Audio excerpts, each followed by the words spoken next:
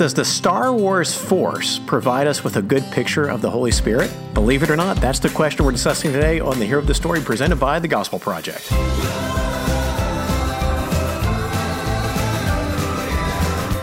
Thanks for joining us for today's episode of the Hero of the Story, a podcast to help you explore the big story and big truths of Scripture. I'm Brian DeBozic, and with me is fellow Star Wars nerd I trust, Aaron Armstrong.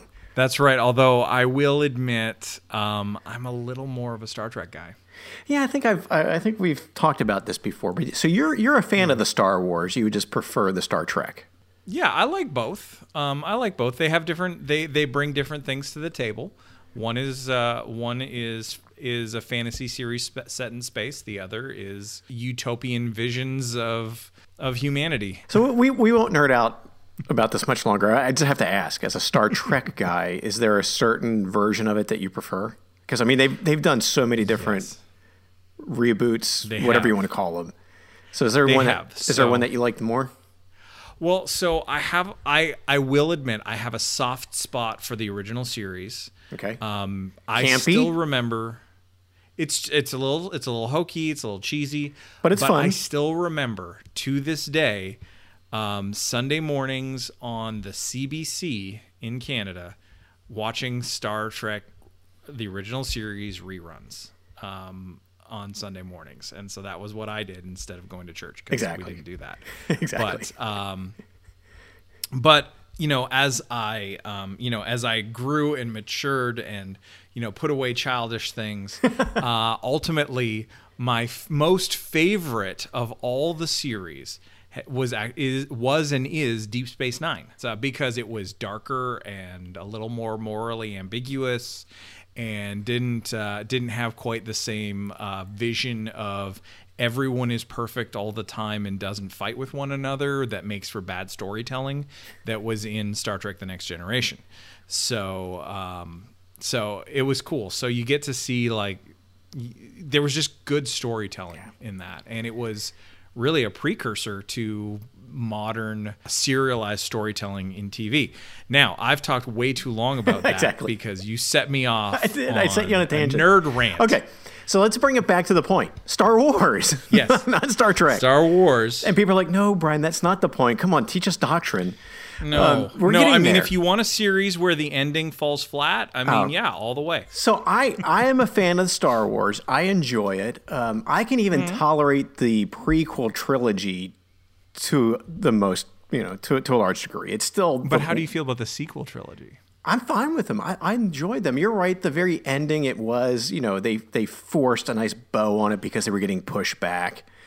But no, I enjoy them. I'm a pretty easygoing movie customer, though, because if I'm somewhat engaged, I'm okay with it. It really has to say a lot if I don't like a movie or can't tolerate it. So I'm not the best judge. Just too easy. But I just enjoy them. So I find myself, I'm enjoying them, from that level, from a popcorn eating, just enjoying the movie without thinking deeply about it or analyzing it. But we bring Star Wars up just to give a chance to talk about nerdy things for a minute, but really because a lot of people, when they think of the Holy Spirit, that's what they think of. They think of the Star Wars Force. Now, if you're not a Star Wars fan, then let me just kind of really quickly explain. One of the big ideas in Star Wars is that there's this nameless force, this energy, vibe, whatever you want to call it, that runs through everything. And Jedi, the presumable heroes of Star Wars, they can tap into the Force and use the Force to do great things. And so you see throughout those movies and TV shows and so forth, you see this focus on this nameless force, this entity.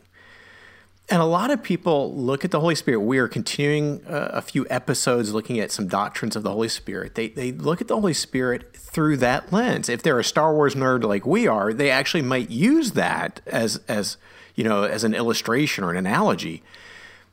And it's terrible. It is absolutely terrible. It's pretty not awful. Yeah, it's not a good picture of the Holy Spirit, because the Holy Spirit is a person, not a nameless, personless, just thing that's floating around out there or whatever. And so that's what we're talking about today. Finally, some of you probably just fast forwarded to this point. We're finally talking about the doctrine of the personality of the Holy Spirit, that the Holy Spirit is a person, not a cosmic force. So, Aaron, let's put Star Wars to rest, Star Trek to rest. Let's look at the doctrine, go ahead and read it as always, and then we will do our best to stay on topic from here on out. That sounds great. So when we talk about the personality of the Holy Spirit, and again, even the language of personality, that's not very common language. So I appreciate the fact that you're like, that you had said, we're talking about the Holy Spirit as a person, or the personhood of the Spirit. This is what this means. So the Bible not only affirms the full divinity of the Holy Spirit, but also his personhood. Many people have mistakenly believed that the Spirit is a force or power and not a person. However, Scripture affirms his personhood by acknowledging that he is treated as a person, acts like a person, has the attributes of a person, and acts in personal ways. And in addition to all of that, the Bible also affirms that Christians can relate to him personally. So we front-loaded it, but just to say it again, this doctrine is about the Holy Spirit being a person, just as the Father and the Son are persons. Good.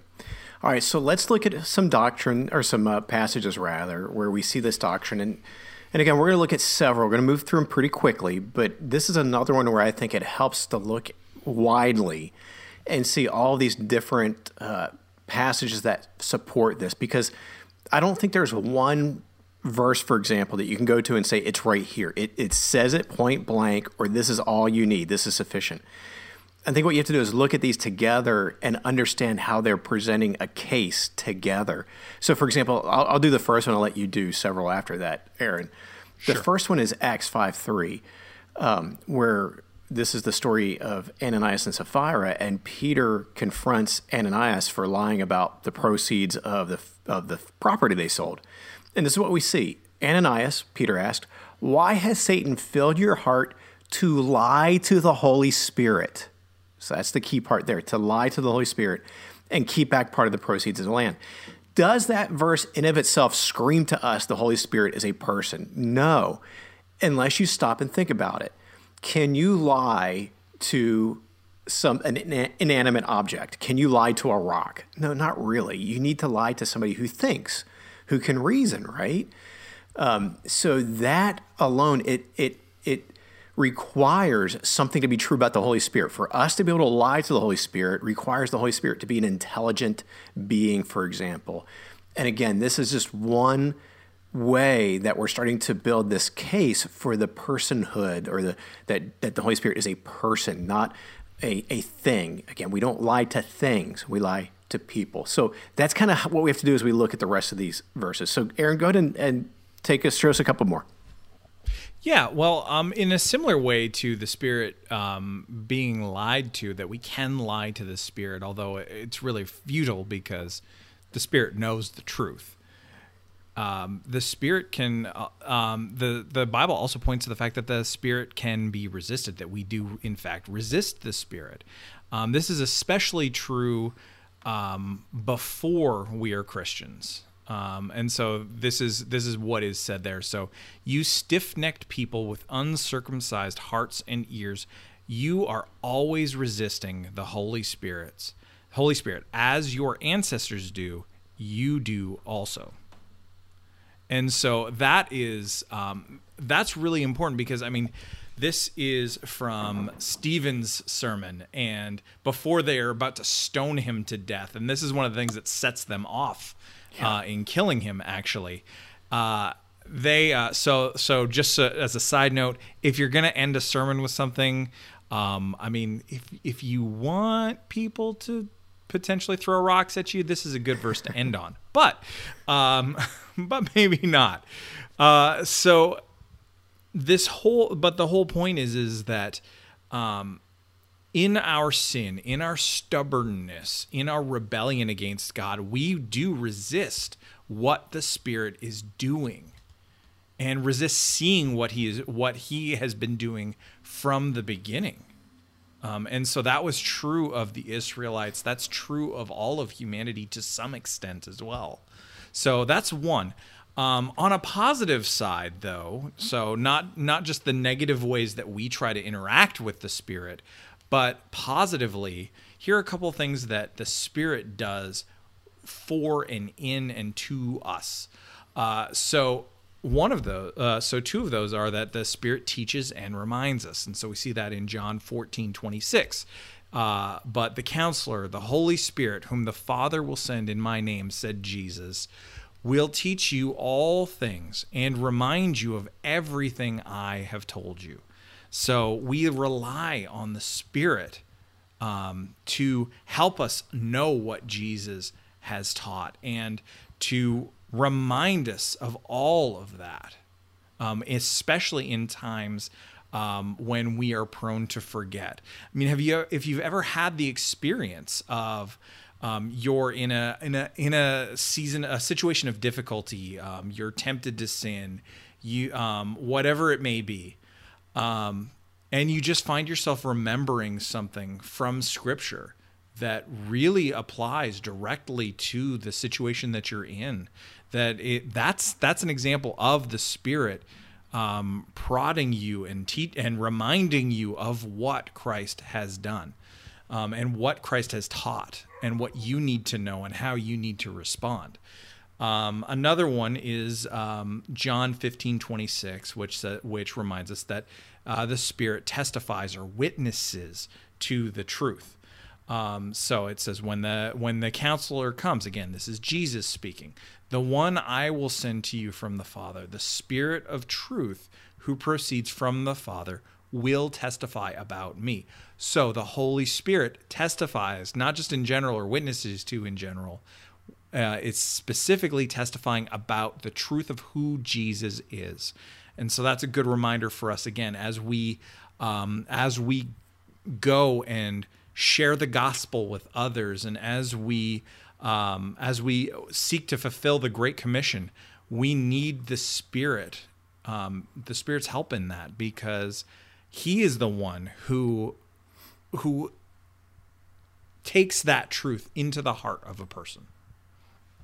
Another one is that the Spirit leads us, and so we see that in Romans 8:14. For all those led by God's Spirit are God's sons, or sons and daughters, is also an appropriate way to talk about that. So those are just a few. How about you take another couple? Yeah, just a couple more. One is 1 Corinthians 2:10 and 11, where we see that the Holy Spirit thinks, that He's rational. This is what we read there. Now, God has revealed these things to us by the Spirit, since the Spirit searches everything, even the depths of God. For who knows a person's thoughts except his spirit within him? In the same way, no one knows the thoughts of God except the Spirit of God. So you have that idea of the Spirit knowing the depths of God. Knowledge requires thinking, which requires rationality, which, of course, is a mark of personhood. Another couple of passages that, going a little bit back toward the negative, we kind of started there, we'll end there because it's kind of our dispositions. Ephesians 4:30, the Spirit can be grieved. We can grieve the Holy Spirit. Ephesians 4:30 reads, "And don't grieve God's Spirit. You were sealed by Him for the day of redemption." And likewise, Isaiah 63:10, "But they rebelled and grieved His Holy Spirit, so He became their enemy and fought against them." So we see this idea that our behavior, our conduct, the posture of our hearts can bring grief to the Holy Spirit. We can agonize Him, if it were, because of our sin, because of our rebellion. Even in Christ, when we continue to sin, that can grieve the Holy Spirit, prompt Him to come and minister to us, partly through convicting us of our sin, so that we are drawn to repentance. So it's this process of the Spirit acting like this. And again, all these together, and there are many other passages, but all these together, you look at widely and you see, okay, the Holy Spirit cannot be just this nebulous, forced kind of thing. He is a person. He is appropriate, not it. He is a person. All right.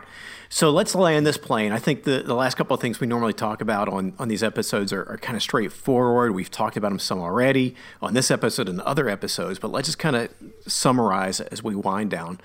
Any cautions with understanding this doctrine? Aaron, what words of caution should we remind our listeners of? Yeah, so there are at least a couple that I can think of. One is that really is just that we can easily think of the idea of person incorrectly. And so often when we think of person, we think about it from our perspective as embodied human beings. And so if you have a body, therefore you are a person to some degree. But when we think about personhood or personality in the context of God and the Holy Spirit, we have to remember that the requirement is not a body. Mm-hmm. Only one member of the Trinity has a body, and that is the Son. The Father does not have a body, and the Spirit likewise does not have a body. And that body of the Son was added to him. He took that on, just to be clear. Exactly. At the incarnation. Exactly. Yeah. Yes. So he was not he is not from eternity past been an embodied human being. Yes. Scripture's very clear. He added that to himself in the incarnation, which, again, another mystery. We do not completely understand that. We will never completely understand how an eternal being can take on human form. We just don't know.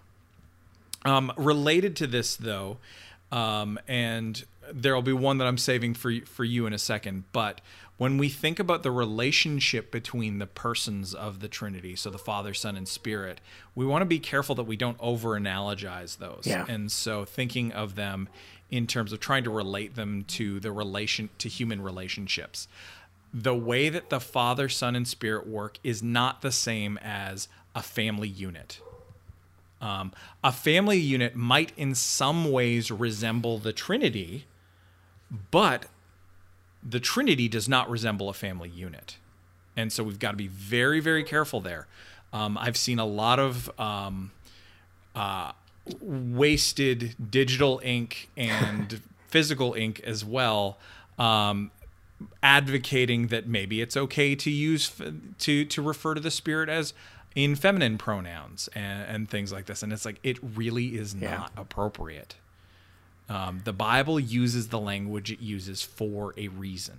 Yeah. And it has nothing to do with cultural contexts or anything like that. So that's just something that we need to be aware of. That's a good caution. And while you bring that up, let me just piggyback briefly, because this is another opportunity for us to remember as we're thinking about this really challenging doctrine of the Trinity beyond this challenging doctrine of the personality of the Holy Spirit.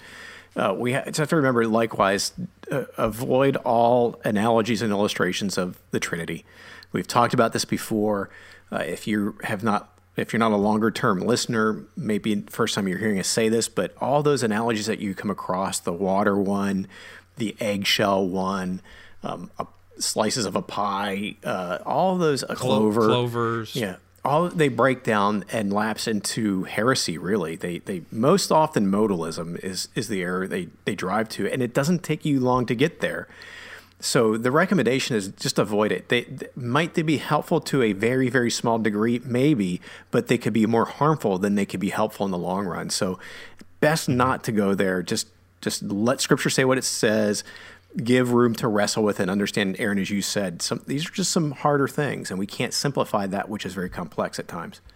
So I think the final caution I would say about this one is, and we've talked about this before in other episodes, but we'll say it again here, when we talk about the personality of the Holy Spirit, and we just saw several things that he does, we never can make the mistake of seeing any one person of the Trinity acting in isolation from one another. So everything we talk about the Spirit here is done in harmony, in concert with the Father and the Son. And likewise, the Father doesn't act out of harmony with the Son and the Spirit. And likewise, the Son does not act out of harmony with the Father and the Spirit.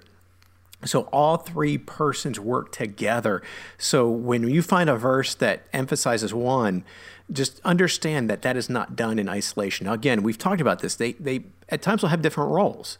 And so, it may be true to say this act is true of the Son. For example, being the sacrifice, that is true of the Son. It's not true of the Spirit or the Father. But even that act was done in harmony with the Father and the Spirit. So we always have to keep that in mind, to keep the three persons together and not accidentally or intentionally force them apart and make them start seeing as different three gods instead of one God. All right. Yeah. What difference should this doctrine make, Aaron? Why does it matter that the Holy Spirit is a person?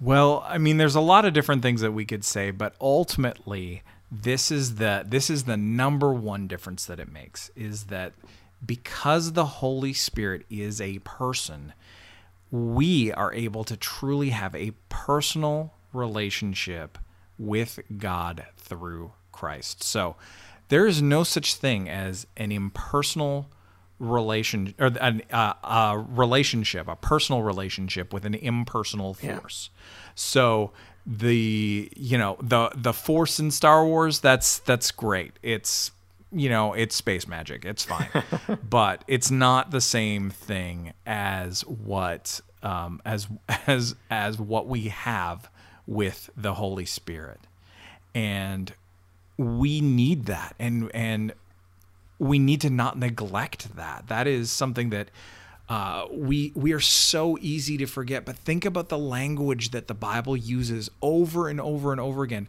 Think about the language that we used in just two of our example verses: the Counselor, other places, the Helper. That's who the Spirit is. There's this implication of personal relationship. A counselor can't counsel someone with whom they do not have a relationship. Yeah. So you can't help someone that you don't have a relationship with either. And that's the thing. God is a personal God, despite being so far above and beyond us. And that is good news for us today. We can have a relationship with him. And if we are in Christ, we have a relationship with him. So let's enjoy that and let's celebrate it together. Yeah, that is great news, and that is a good word to end on, Aaron. Let's call it an episode there. Thanks for talking about this with me, Aaron. I always enjoy talking about doctrine, but also when we can talk about Star Wars or Star Trek, that's an extra win. So good time. Absolutely. I do want to thank you for listening to today's episode of this podcast. If you have enjoyed it, please do leave a sincere 5-star rating and review on Apple Podcast or whatever platform you use to listen to the show. And for more resources to help you focus your ministry on the gospel, please visit gospelproject.com.